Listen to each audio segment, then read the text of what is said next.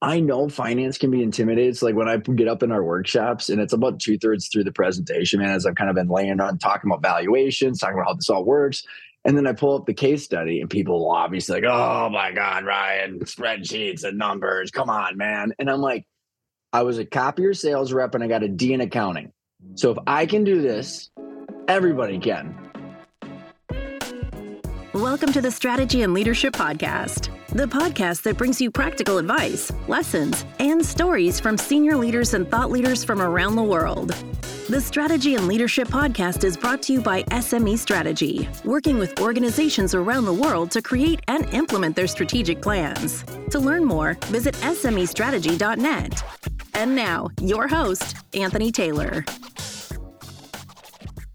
Hey there, folks. Welcome to today's episode of the Strategy and Leadership Podcast. Today, I am joined by Ryan Tansen, who is the founder at Arkona LLC and calling from, where are you calling from today, Ryan? Minnesota, man. Freaking awesome. I love it. What's happening? How's the day going? It's above freezing, man. So Anthony is melting, and I heard the birds. It's March, so I don't know. Life must be good. Well, we had snow, though. Snow is finally melting where I am in Vancouver, but it dumped for a little while. So yes, they say it's spring. But Ryan, I'm super excited to chat because one of the things we talked about before was, at SME Strategy, we always talk about alignment. And what I thought was really cool about the things that you work on, talking to Vistage groups and what have you is, adding value, making sure everybody on the team has the same perspective and understanding of what the goal is, and that's growing the value of the business and how impactful it can be on an organization's effectiveness. So why don't you tell our listeners a little bit about who you are and then, what keeps you busy, and we'll go from there. For sure, Anthony. I appreciate it, man. And so my company, Arkona, we got 3 revenue sources. We got training and some financial services. But I think that how I got here is probably the more interesting part is grew up in an entrepreneurial household, Anthony. My dad started our business back in the early 90s, mortgaged our house, bought a couple $100,000 worth of used Panasonic copiers and never looked back. And so he scaled up. We hit 21 million in revenue, 115 employees, worked in and out of the business my whole life. By the time I joined in 2009, the financial crisis hit us. My dad had been distanced from the company, and we lost $940,000 that year. So I spent almost 6 years turning the business around. We sold a couple of branches for cash, turned around like 60% of the employees, built out the managed IT service and the document management software side, rebranded, was rocking and rolling, for the lack of a better term, having a lot of fun. My dad and I couldn't get alignment, aka the part of this podcast. Felt stuck, had the Groundhog Day conversation of what do we do with this thing? Where do we go every other week? And couldn't figure that out. So we sold it in 2014 for 8 figures, paid a lot of taxes and debt, had to fire 60 out of my 90 employees roughly. Really, really hard day, dude. And so that was in 2014, July 1st. And so since that day, Anthony, I've spent every waking minute of my life figuring out what happened and how do I help other people take more control over their outcome, whatever the heck they want. So led to me starting the podcast, kind of intellectual sandbox, and kind of took what I was learning, took all of the workshops I was doing, and synthesizing it to create our company, man. I just want to help people view and run the company like a financial asset, and feel blessed that I get to do this every day. That's awesome. I love that. I love the origin story, and it's just a lot of learnings there. So, as our listeners are, a lot of them are owners, a lot of them boards, a lot of them, entrepreneurs. What are some of those lessons that you've been kind of pining over the past 8 years that you'd like to share with them? And whether it's actionable things or a mindset, the floor is yours. What do you want people to know? I like how you framed up a couple different ways of takeaways. I'd say the couple big things mainly, Anthony, were mindset. And it's this whole thing. It's really fascinating to me, Anthony, is because I grew up as a kid and I was a kid in school. Why are we doing this? I got 6-year-old twins, man. So I'm thinking it. And I just, over the course of most of my life, I realized that not a lot of sufficient answers were given back to me of why are we doing this? So in business nowadays, I get up in front of these workshops, presentations, keynotes, Anthony. I'm like, first of all, I got 2 main questions. Do you know? The first one is, do you know if what you're doing is worth it?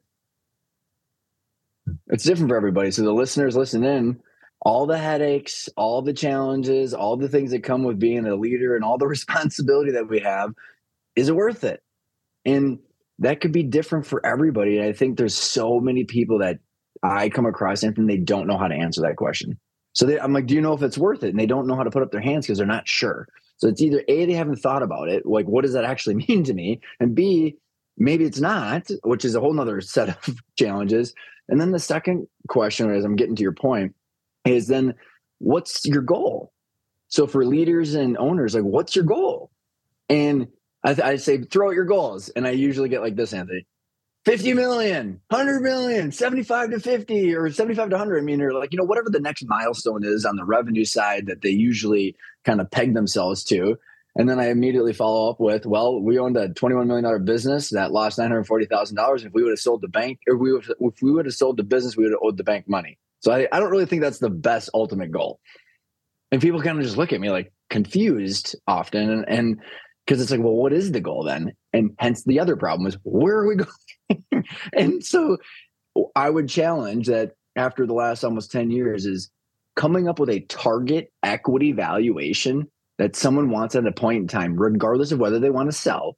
But you're then synthesizing and syncing up all of the things that you're doing with your time, energy, and capital every day, with the decisions that you're deploying time, energy, and capital, is aligned towards the equity growth. And that then aligns ownership and leadership, and then all of the different divisions and people, and even someone down to the shop floor or the customer service. We have to know where we're going. And that's one of our, I think, fundamental responsibilities as leaders, is that really clarify that outcome and then put the plan in place. And like with you and your organization, your podcast, is then deploy the communication to everybody else through a system. Yeah, I find that very interesting because so we work with entrepreneurs, we work with nonprofits, we work with private businesses. Obviously, I have my own business.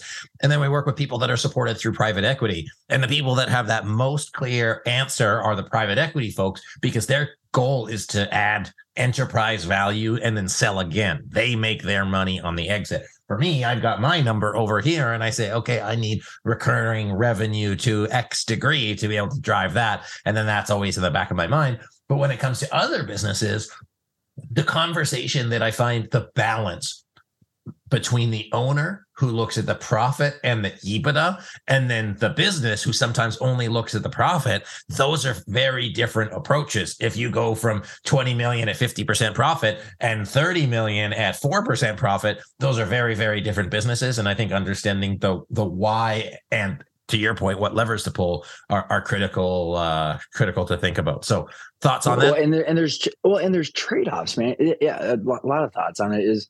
So let's talk about the order, because I know with your organization, as I was looking at your pyramid of like how you come up with the direction of the company and how it all trickles down, and it really starts with the ownership. So first of all, like when I get people that call me every single week, Anthony, and it's, I want out, and I'm like, out of what?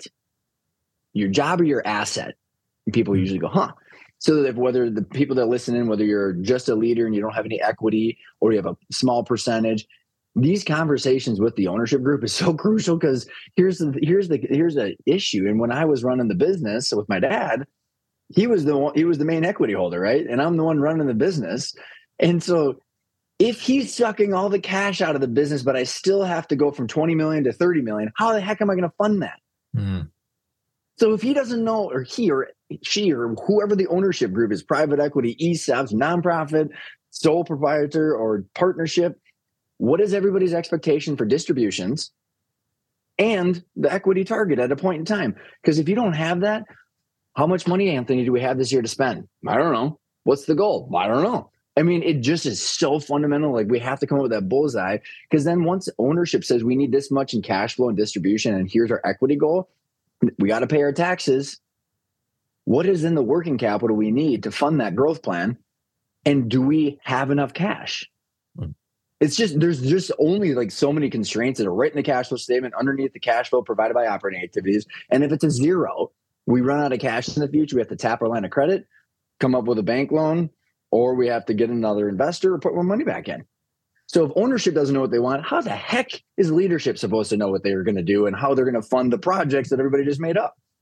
Yeah, it's interesting. Just as you described that last little piece is obviously like financial acumen is key, and not all senior leaders, especially ones who are technically good at their jobs that get promoted, have that holistic understanding. And have you, in the groups that you've worked with, or in the people that you're educating, have you found that same challenge that there's a need to have financial literacy and financial understanding, but walking into those conversations, people are kind of starting from nothing? Just one word answer. Yes, you're correct. Well, I'll give some follow up on that, Anthony. Is yeah, it is, and it's so fascinating now too, Anthony. It's actually one of my favorite parts of my job. First of all, for the listeners listening in, first of all, double entry accounting was invented in the 1400s by the monks. You didn't invent that. Second is that the spreadsheet that I teach stuff on, Bill Gates and Paul Allen either stole it or built, created it back in the 80s. So like, it's all out there, man. Like none of this stuff is invented. And I know finance can be intimidating. It's like when I get up in our workshops and it's about 2/3 through the presentation, man, as I've kind of been laying on talking about valuations, talking about how this all works. And then I pull up the case study and people will obviously like, oh my God, Ryan, spreadsheets and numbers. Come on, man. And I'm like, I was a copier sales rep and I got a D in accounting. So if I can do this, everybody can. I'm not a CPA, I'm not a CFA, I'm not any of those other things. Like, yes, I've been at this for a long time, but I think back to my earlier comment about my childhood of like, I always want to know why. Why is everybody fighting? Well, because everybody's bonus is based on net income and not normalized EBITDA. That's probably why. And so like, that's just an example. That's not all the problems. But my point is when you pull the thread, it always ends up on the financials. This is why most people are having conflict and tension and misaligned. There's the goal and everything that you help people get clear on where we're going. And then you line that up with the financials to say, can we afford the plan that Anthony and the team has got us all set out to? So I think it's the numbers are just so clarifying. And the financial literacy, Anthony, the financial illiteracy is crazy. And I was part of it. I was absolutely guilty. And so there's no shame in my comment for anybody. It's like, unless you were a CPA, which by the way, putting debits and credits and moving numbers into boxes for a tax return is different than managing inventory in October when you're trying to balance payroll, inventory, taxes, and distributions. That's more like a CFO strategic finance role than how much do you owe when this is all done? And we looked in the rearview mirror. So I think a lot of entrepreneurs and definitely the leaders that I work with, they know where their conflict and pinch points are. But a lot of people don't know why is that a result? Like, where is that coming from? And so I can be happy to kind of walk through on like net income versus normalized EBITDA and how comp plans can help shake that out. But any thoughts? I mean, I don't know if you see the same thing. Hey, Anthony here. One of the things I don't talk too much about on the podcast is what we do at SME Strategy. So I wanted to let you know that if you and your team are thinking about getting together, this winter or even in the new year for strategic planning, that we'd be happy to have a conversation to see how we might be able to help your team walk through the strategic planning process and make sure that your people, your strategy, your culture are on the same page. One of the most exciting parts about the work that we do is being able to lead people through a proven process to help them get to where they want to go. If you're interested about that process, our video about it on YouTube just hit over 1 million views. So be sure to check that out. Let us know what you think. But most importantly, I wanted to let you know that if you are looking for somebody to partner with your team to support everybody in getting aligned, moving forward towards a clear set of goals and objectives, and really making sure that you have the foundations for that next stage of growth, that we can partner with you to do that. Whether that's through an offsite strategic planning session or, follow-up support services to keep you accountable, to help your team grow and develop, or really to lead a full transformation. So if you're interested, check out smestrategy.net. You can check out our about page, our services page. It'll tell you more about how we do things. And I'd be happy to have a conversation with you to see if we're a good fit to help. Thanks so much. I appreciate you listening to the podcast. And now let's get back into the episode. Yeah, no, absolutely. Well, I'd love to hear the difference for our listeners and hell for me. But I think one of the things that's just interesting is understanding, if we take it to the core, but slightly higher than just the bottom line, is understanding like the drivers of the business, like the business process. Like I was talking to a group the other day and they're like, for every customer that we brought on, we would lose money. Therefore, if someone was doing their job and really good at selling, it would be bringing the company faster to decline. And so let me rally on that, Anthony. So let's say it wasn't that dire. Let's say someone had a good product or service and their receivables, actually, this is a very real example of a client. They sell durable medical device equipment. They have customers, but their revenue comes from insurance companies because it's reimbursements. The big insurance companies pay it with net 120 days. The faster they sell, the less cash they have because their receivables are 120 days. Just that simple. You just my dad and I had the same problem, man, because we buy $1 million worth of equipment from Canon, take it in, prep it, sell it, issue a PO, then get the money. I mean, we're 120 days without our cash. Yeah. So the more we sold, the worse it got. Right. So if you don't know those numbers, so even if you're selling a profitable product or service, that cash conversion cycle is essentially what I'm referring to, is going to blow your business model up if you're not prepared for that. Yeah. That there are business models out there, Anthony. Sorry, I could go on a tangent, but people, I always go well, how is it possible that you own a $50 million company and you don't know this stuff? I've now come up with my own thesis. So this could be complete BS, but it seems to make sense to me, is market demand. So here are the three variables that equal why someone doesn't need to pay attention to this stuff. Market demand is there. Plus the second variable, which is entrepreneurial and leadership hustle and grit. So market demand plus hustle and grit, plus a really good business model where you use other people's money. E-commerce, customer deposits, insurance, assets under management for wealth management firms, whatever it is, where if you're using other people's cash, you don't ever have to look at the cash flow statement. You just look at your income statement. So it doesn't matter. So that's how people can get away with not caring about this stuff. But even in that situation, I've taken people on as clients and they're like, oh my God, I got $3 million in the bank account. Well, when we actually build their numbers in a way that makes sense, they had negative equity because they'd been pulling more cash out. I'm like, you still owe someone goods and services. It's not your cash. Wait, how to explain that one to me? How could they have a bunch of cash in the bank?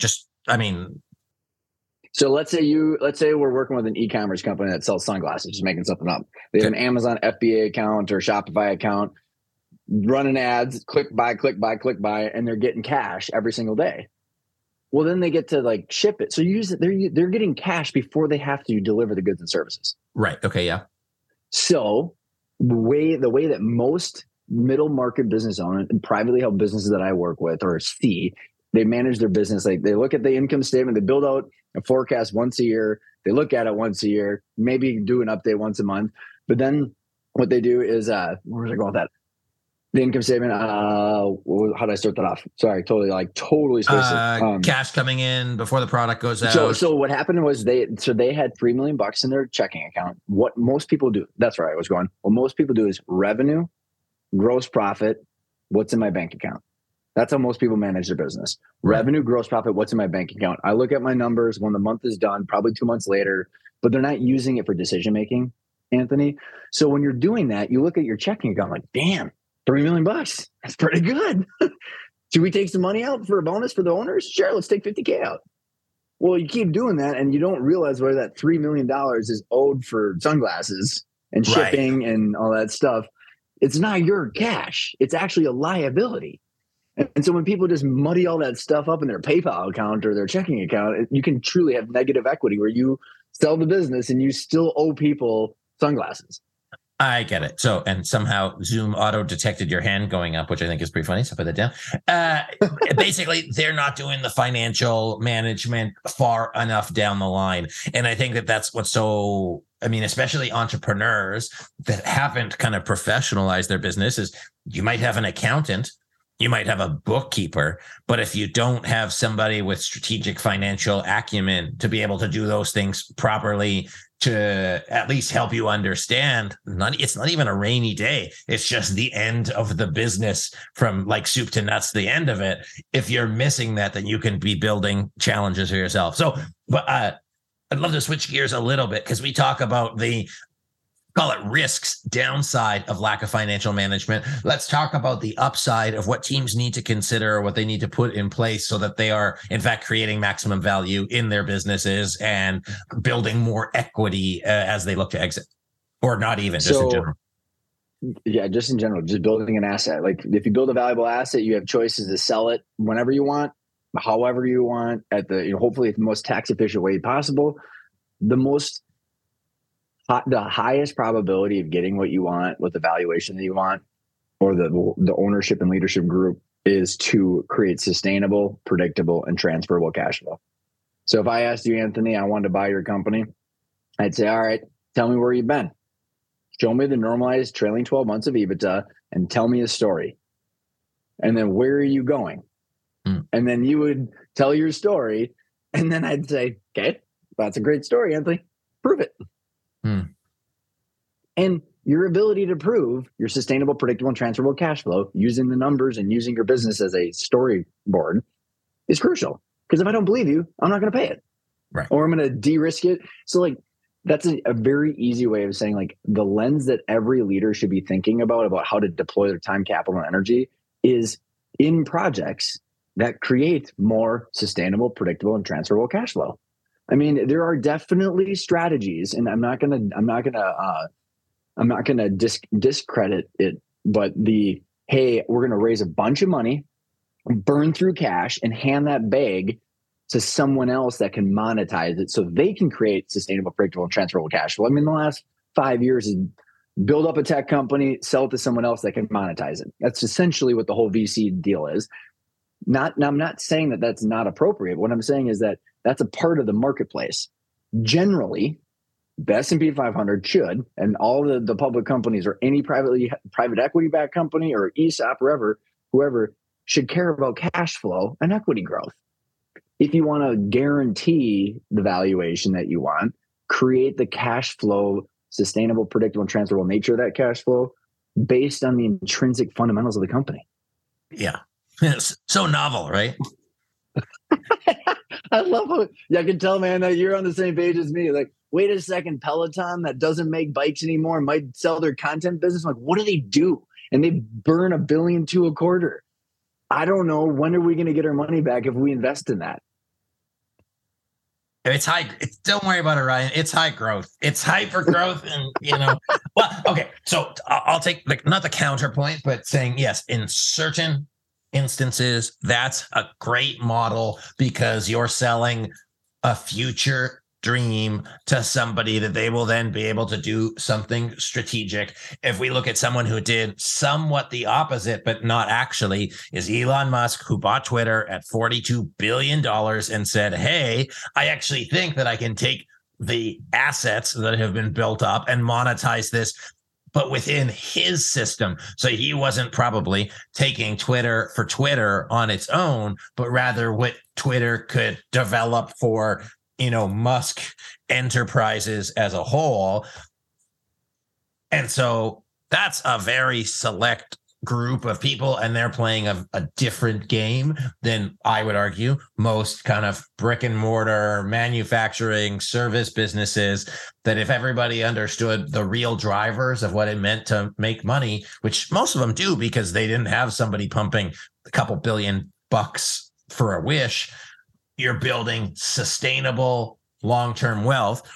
The challenge that I've seen, especially in the past 3 years, and maybe in the past couple months, is that the marketplace has changed and those AP cycles are getting longer. The AR cycles are getting longer, and it's starting to pinch people. And that's really what happens when you can't sell fast enough or close soon enough or convert fast enough. Have you seen the same thing?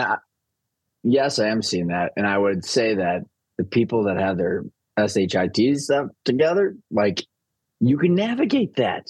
You've got the tools. Like, all of our clients, like, dude, you're either using your money or other people's money. You know what I mean? Like, AR and AP is your money is somewhere else. Yeah. You know what I mean? Like, payables is actually you're using someone else's money. But like, the whole point is, if you focus on that, which is your working capital, it's the gas of your engine, you can't run out. Yeah. Right. Like, and as long as people can see into the future, based on what products and services are trending up, trending down, how you're going to handle that, how you're going to adjust. This is why leadership and ownership has to be on the same page, because like, what are the expectations for financial distributions, for growth, for funding, all of that? And then how does that trickle down? So yeah, it's a great time for good companies, and it's going to be a really hard time for mediocre companies. Yeah, I get that. Okay, so as we finish up, what can a company that might be mediocre in its financial muscle do to develop their greatness for sustainability? So that's the question. And then tell folks where they can connect with you, learn more about you, if they want to learn more about all the stuff that you do. I would say that what is in everybody's control that's listening into this, whether you're the finance seat or whether your partner or your team member is the finance seat, it is absolutely physically possible to tie your 3 financial statements together and tie them to a future normalized EBITDA that you want at a point in time. That will give you a 3-dimensional view into the future. And the best way to actually see what that looks like is on our website, arkona.io. We have a bunch of videos, Anthony, that people can watch for free. And there's a financial checklist on there of like, hey, I love, like I said at the beginning, we didn't invent any of this. So you can literally watch those videos and go do it yourself. It's like, trust me, this is how you get the information. So I'd say, don't be intimidated with the numbers, and find the people that are sitting next to you that are willing to collaborate to learn this stuff without a lot of egos, because the output is worth it.